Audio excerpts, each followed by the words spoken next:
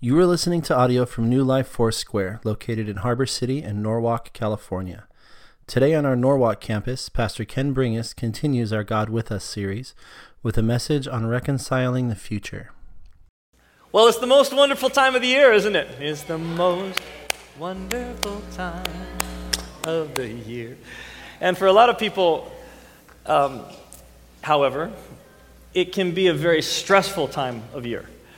And it's not because of the cooking, it's not because of the shopping, it's not because of, all the busyness that often surrounds the holidays, but it's stressful because of the people.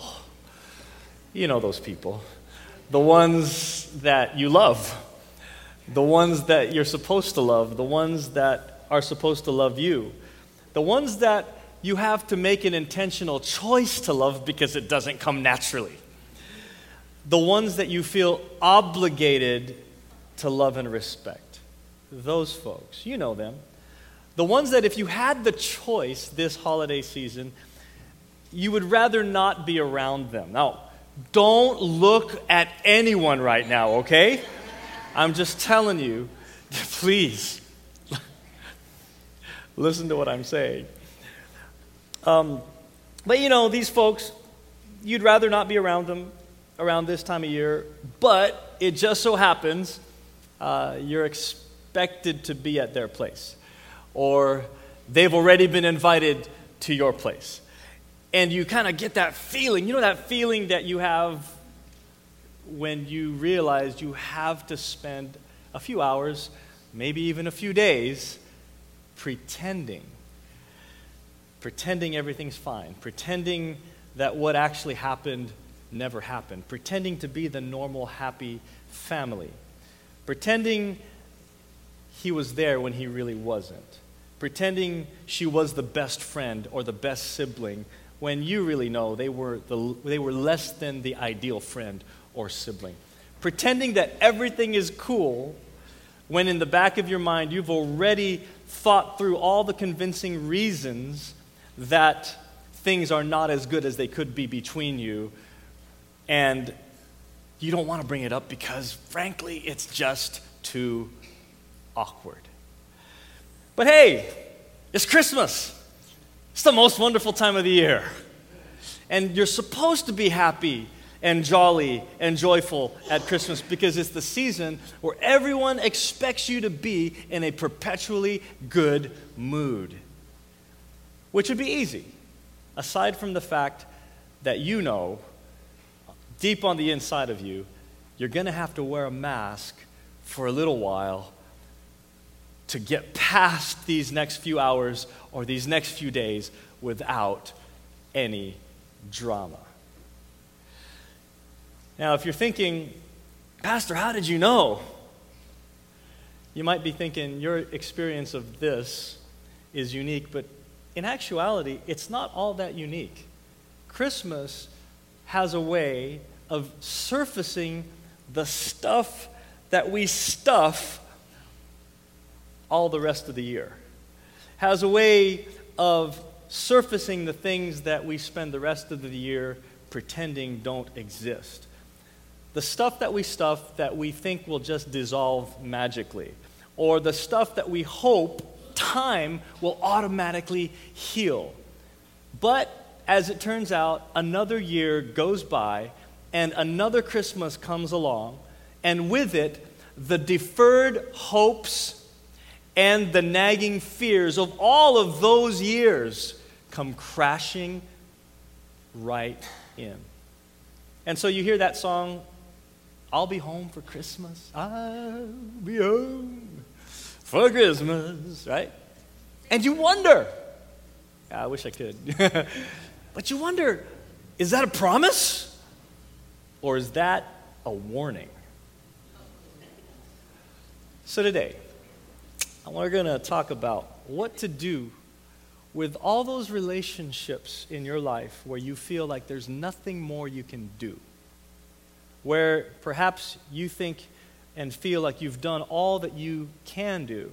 Or maybe there's been so much already done that there's really nothing left but to grin and tolerate and bear it and just hope you make it through. And just hope you can try to move on either silently or not so silently. Today, we're going to talk about those relationships. And the word for the day is, say it with me, reconciliation.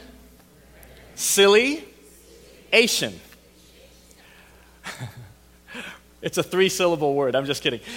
Reconciliation is our word for the day. Webster's dictionary defines reconciliation as the settling or the resolving or the restoring back to friendship or harmony.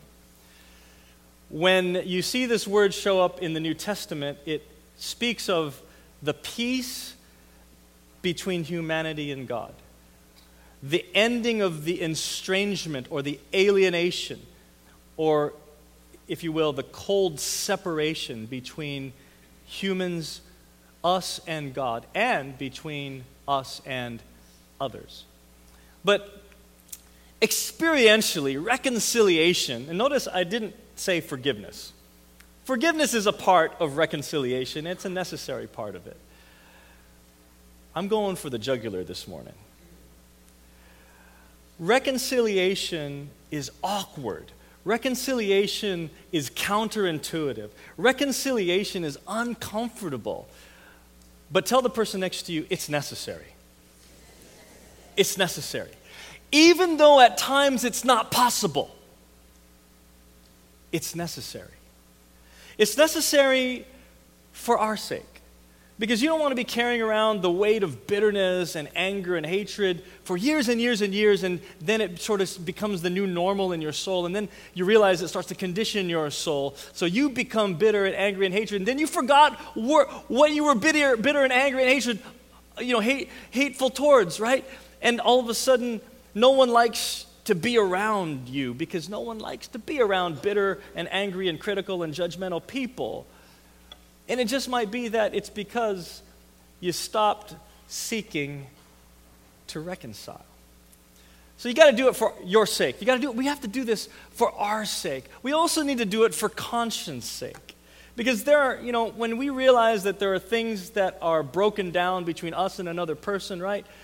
There's always that awkward, that sort of relational stalemate that happens. You know how that is, right? You got both sides are waiting on each other to kind of initiate things like, they're the ones who did wrong to me, so I'm kind of going to wait till they bring it up, and I'll just because, they're the ones that were wrong, I'm just going to wait, right? Or maybe the other party didn't realize they wronged you, and so they're thinking the same thing, and, they're the ones who are avoiding us, so what do we do about this? And so the question becomes, who makes the first move?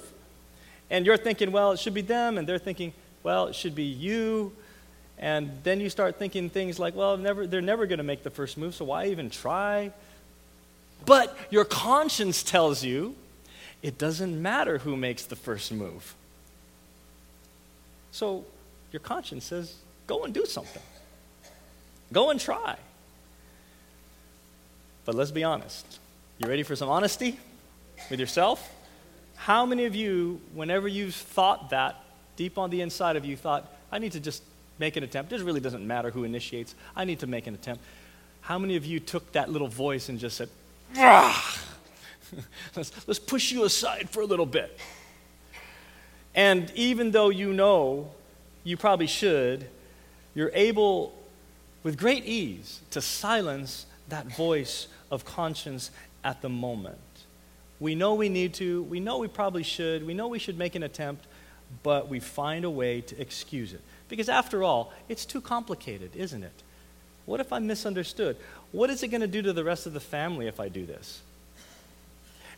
And so we let it go, and we let it go, and we let it go, and time passes, and we sort of hope that time will heal it, but there's something within us that we violated because we've ignored it and we've shoved it into the shadow of our soul. We violate our conscience when we don't do our part in seeking reconciliation. And this is true of anybody, whether you're a Christian or you claim to be a Christian or not. Now, if you don't claim to be a Christian, you just got to know that the Christian worldview teaches us that God made and created humanity in His image, as a relational being with a craving for whole and holy and healthy relationships. And because of the fall, because of the sins of humankind, we don't always feel that way.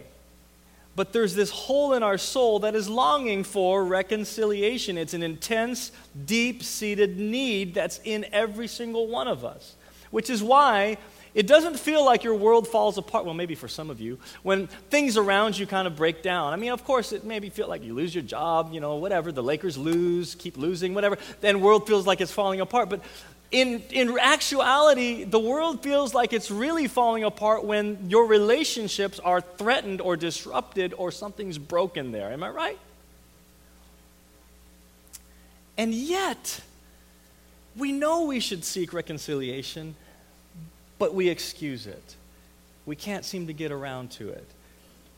Or, what I hear sometimes is we kind of are afraid of all the negative emotions that surround that attempt.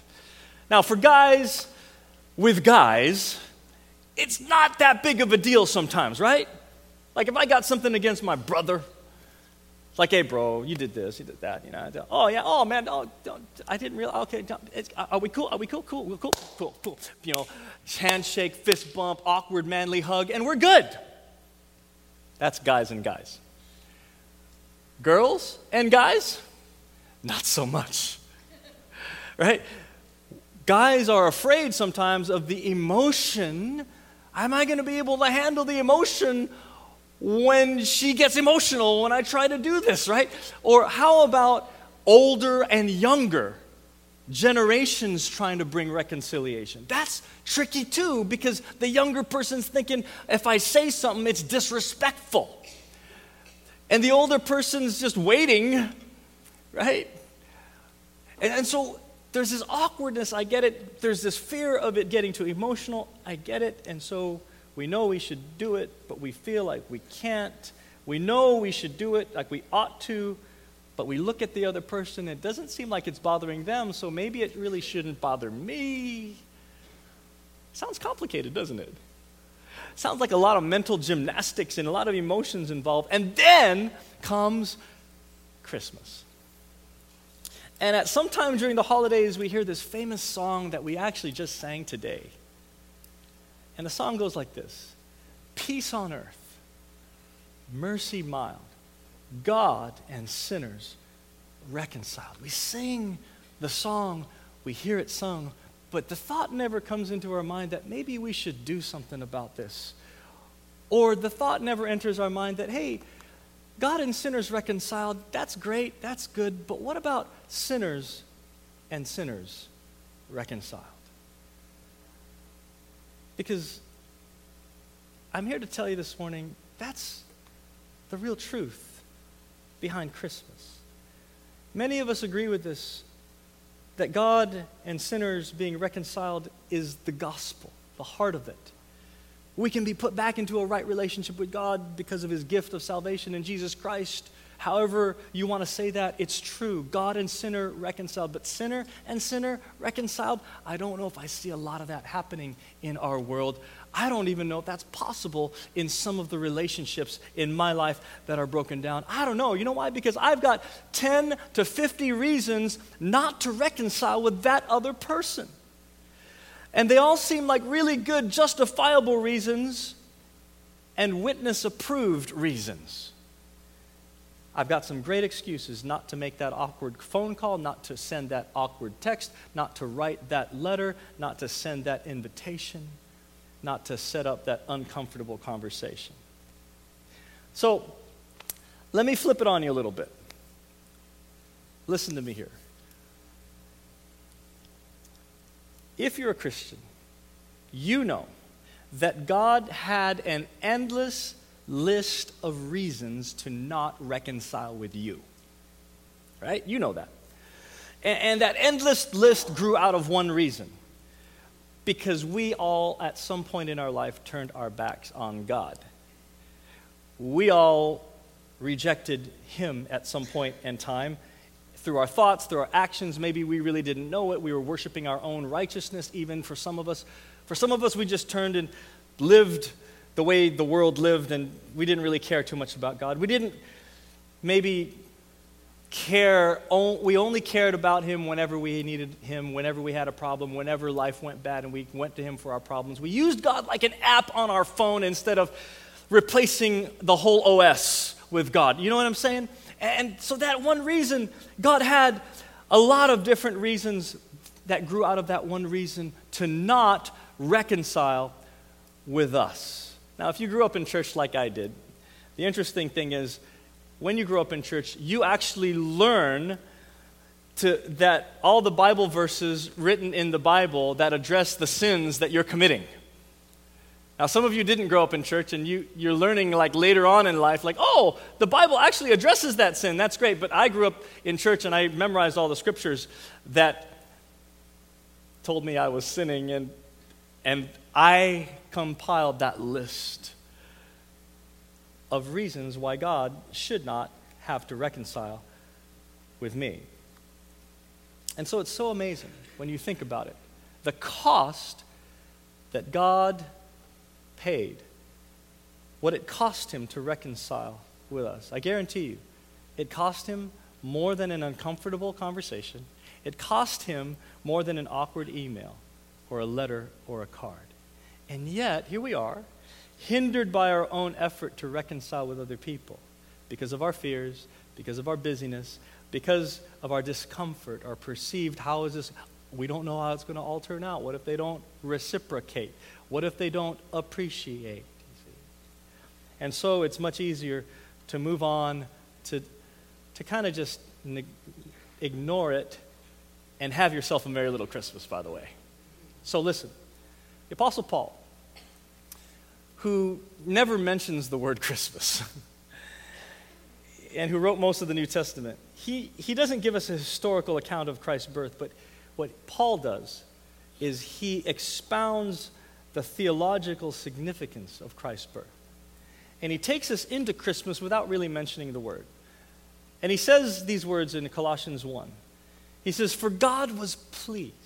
In other words, this word means to be favorably inclined, to choose willingly, to be pleased with. He says, God was delighted, God was pleased. Meaning, what I'm about to tell you about what God did here, no one twisted God's arm to do this. He wanted to do this. He delighted in what I'm about to tell you, he did. It says, God was pleased to have all his fullness dwell in him. He's talking about Jesus here. In other words, all of God's nature and all of God's power and holiness and love and purpose wrapped up in a human body, intermingled with human culture, identified with human struggle.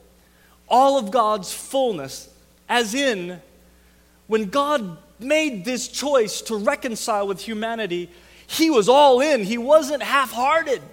He wasn't half-minded. He thought this through to the end when he made this choice.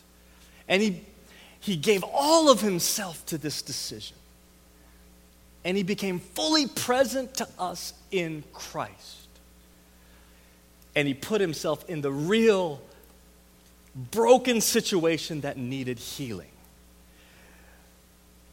All his fullness dwelling in him, and through him to reconcile to himself all things, by making peace through an email, by making peace through an obligatory Christmas lunch or dinner, by making peace through a Christmas gift or Christmas card.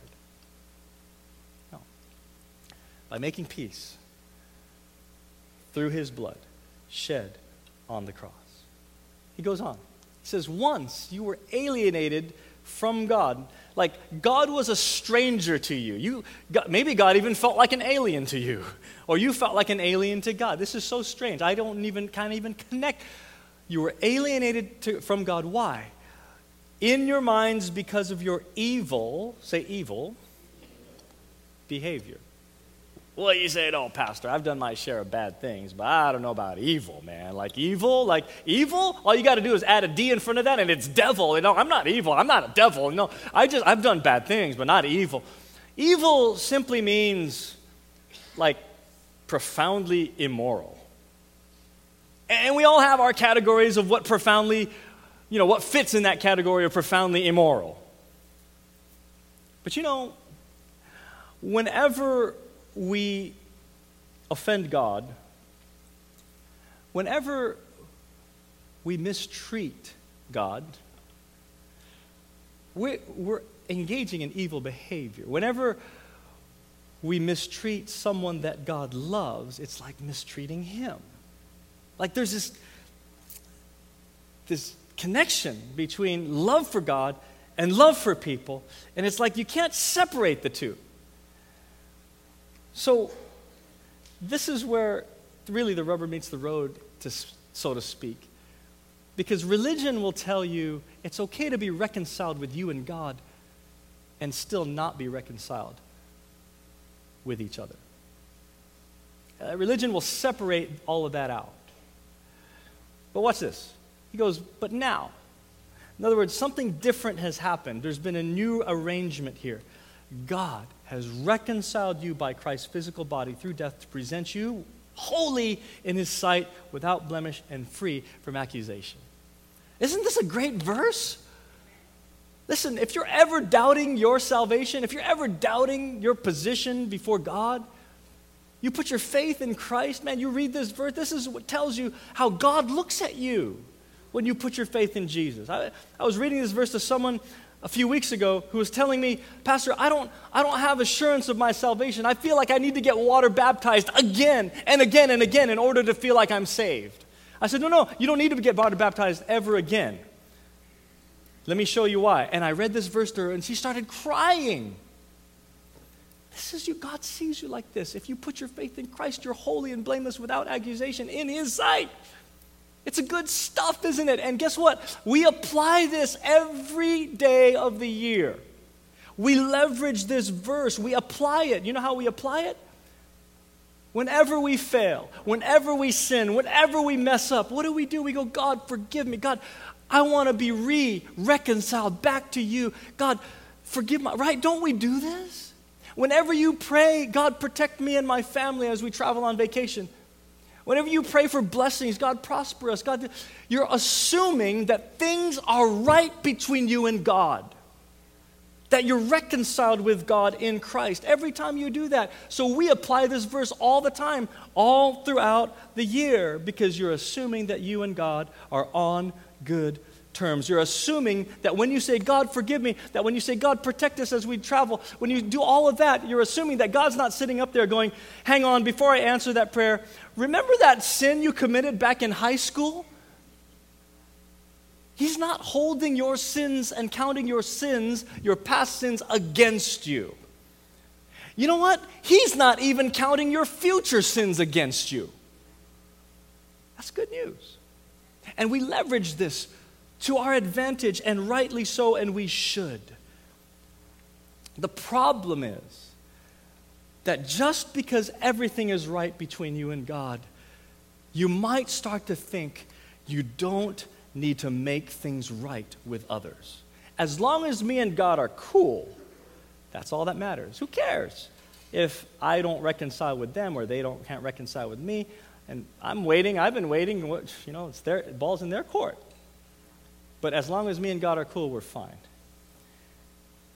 To which God would probably say, have you missed anything that my son Jesus said when he was here? Did you miss some of the core teachings in Jesus' life and ministry?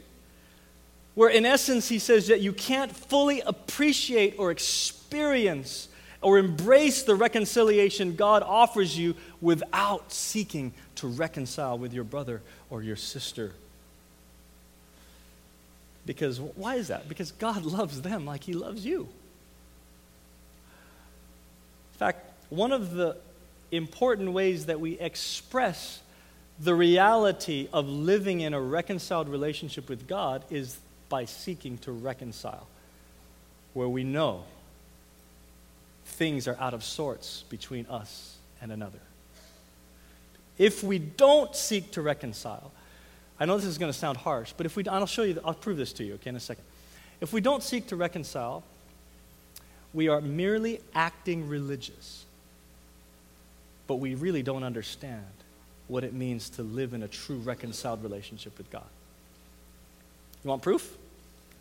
Jesus said, therefore, is the Sermon on the Mount.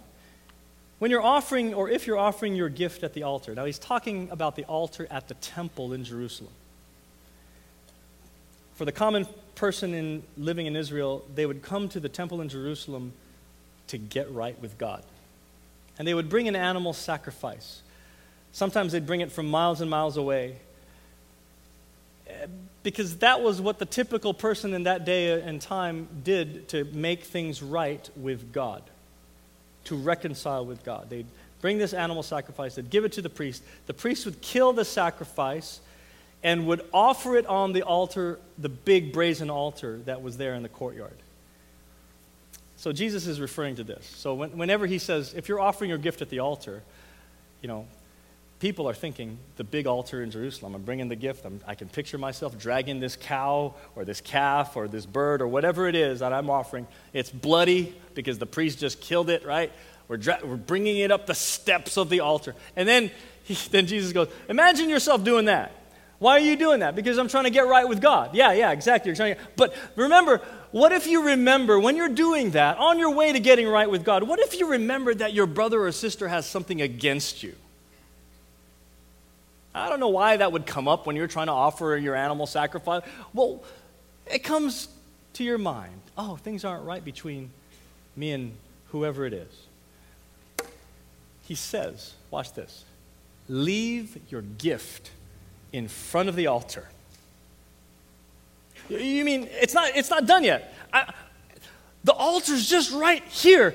I'm right at the last step of the altar with my hands bloodied and everything. The priest is like, come on, take it up there. Go ahead. What are you waiting for? But you remember, I'm not right with some. He says, leave it there. Let it rot on the steps of the altar. And first go and be reconciled to them, and then come and offer your gift. This is radical, folks. Because the point of offering a sacrifice was to get right with God. But Jesus says, as you're on your way to getting right with God, and you remember that it's not right between you and someone else, then go first and seek reconciliation, and then come and offer your gift. If your gift is still there. In other words, it's not that important at that moment. Because that would have been an ugly, sloppy sight to leave your dead animal lying there on the steps of the altar rotting. And in some way, Jesus is saying that reconciliation between you and other people is more pleasing to God than the promise of performing religious rituals to get right with God. Because religion says, as long as we're good, me and God, I don't need to worry about being good here. That's what religion says. And Jesus says, forget temple religion. If you want real release and breakthrough in your worship life with God, then get active in the difficult work of reconciling with other people. God didn't reconcile you to himself just so you could be reconciled to him.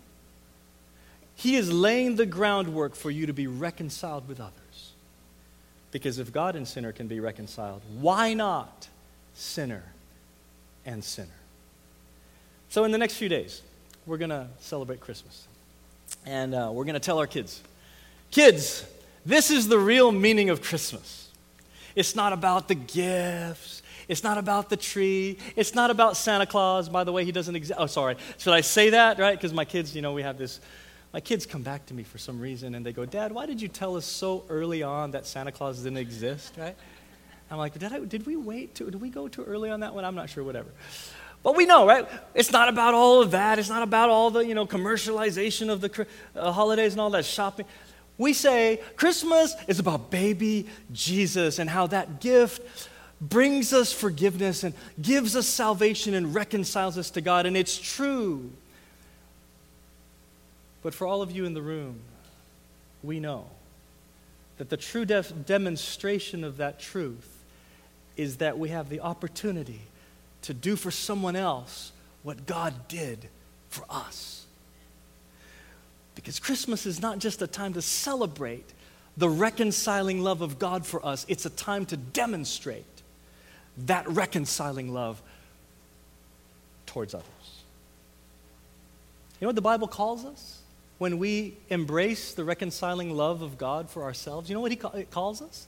We become ministers of reconciliation. Given the ministry of reconciliation and given the message of reconciliation. Paul says here, all of this is from God who reconciled us to himself through Christ and gave us the ministry of reconciliation. Okay, so this ministry starts with God. Yes, it is all from God who started it out. He reconciled himself to us, and then he gives us a ministry. Ministry, by definition, means it's not about you. It's for others. He gives us this ministry, and he explains God was reconciling the world to himself in Christ, not counting people's sins against them. And now he is committed to us a ministry of reconciliation.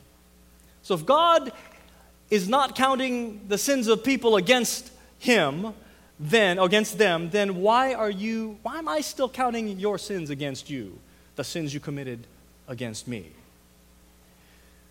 Well, Pastor, you don't get it. You don't know how much they hurt me. You don't realize the pain they caused me. You don't understand the environment they created when we were growing up. You don't understand the history of bad blood between us and our families. You just don't get it, man. It threatened us. It hurt us. It harmed us intentionally. They cheated. They stole. They were unfaithful.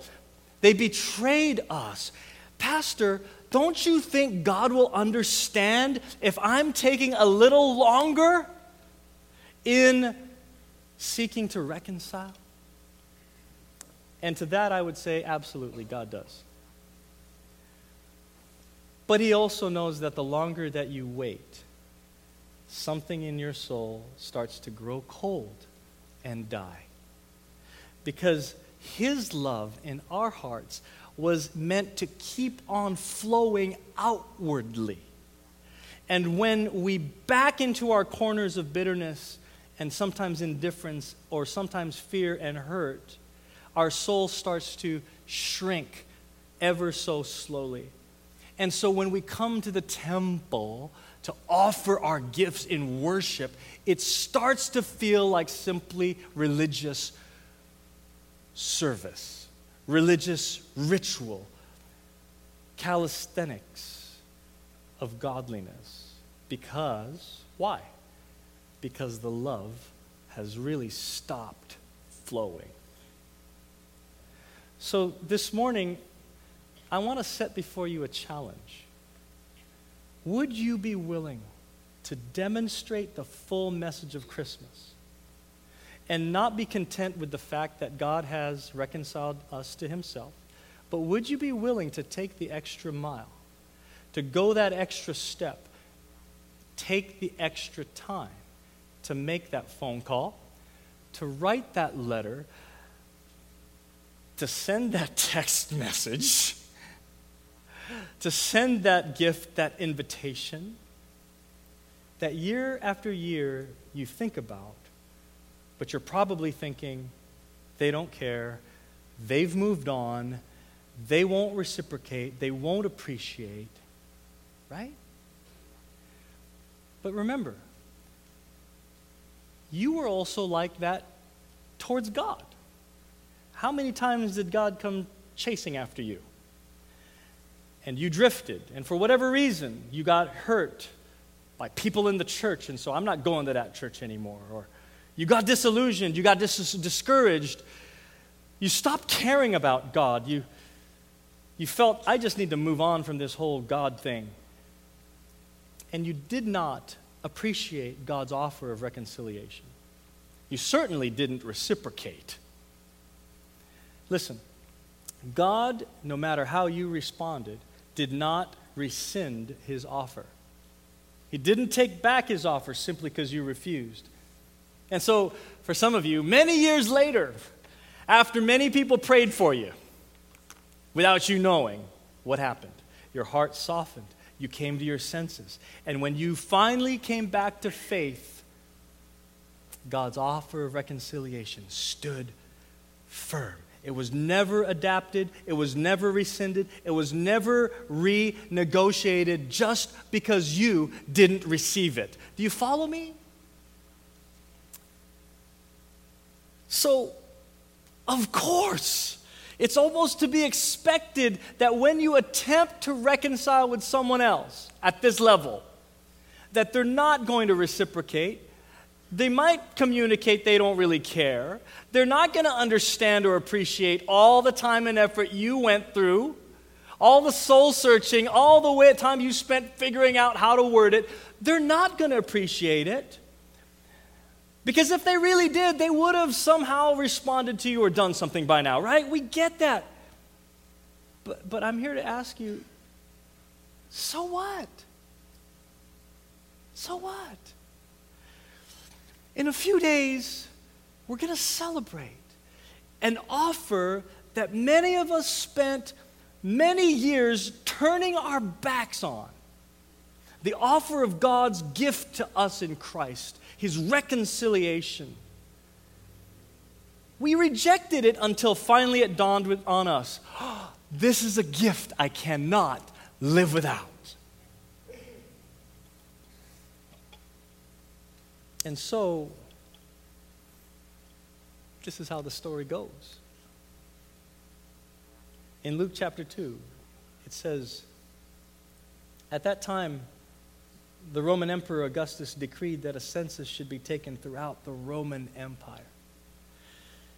This is the first census taken when Quirinius was governor of Syria, meaning to say, this happened in real time, in real history. All returned to their own ancestral towns to register for this census, and because Joseph was a descendant of King David, and he had to, he didn't have a choice. He had to go to Bethlehem in Judea, David's ancient home. This is miles from where he was, folks. And he traveled there from the village of Nazareth in Galilee, and he took with him Mary, to whom he was engaged, who was now expecting a child. Folks, what that means is she was ready to give birth, all right? Could you imagine being that pregnant, riding on a donkey for that long? Yeah, put yourself in the story, right? So they travel all these miles, and it says while they were there, the time came for her baby to be born, and she gave birth to her firstborn son. She wrapped him in snugly in strips of cloth and laid him in a manger because there was no lodging available for them. They didn't have enough rewards points, folks. And they got put in an empty stable. That night, there were shepherds staying in the fields nearby, guarding their flocks of sheep, and suddenly an angel of the Lord appeared among them, and the radiance of the Lord's glory surrounded them, and they were terrified. So would you be. But the angel reassured them. Don't be afraid, he said. I bring you good news that will be great joy to all people. The Savior, yes, the Messiah, the Lord, has been born today in Bethlehem, the city of David. And you will recognize him by this sign. You'll find a baby wrapped snugly in strips of cloth, lying in an animal feeding trough.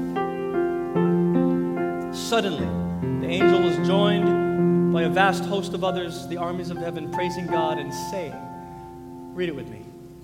Glory to God in the highest heaven, and peace on earth to those.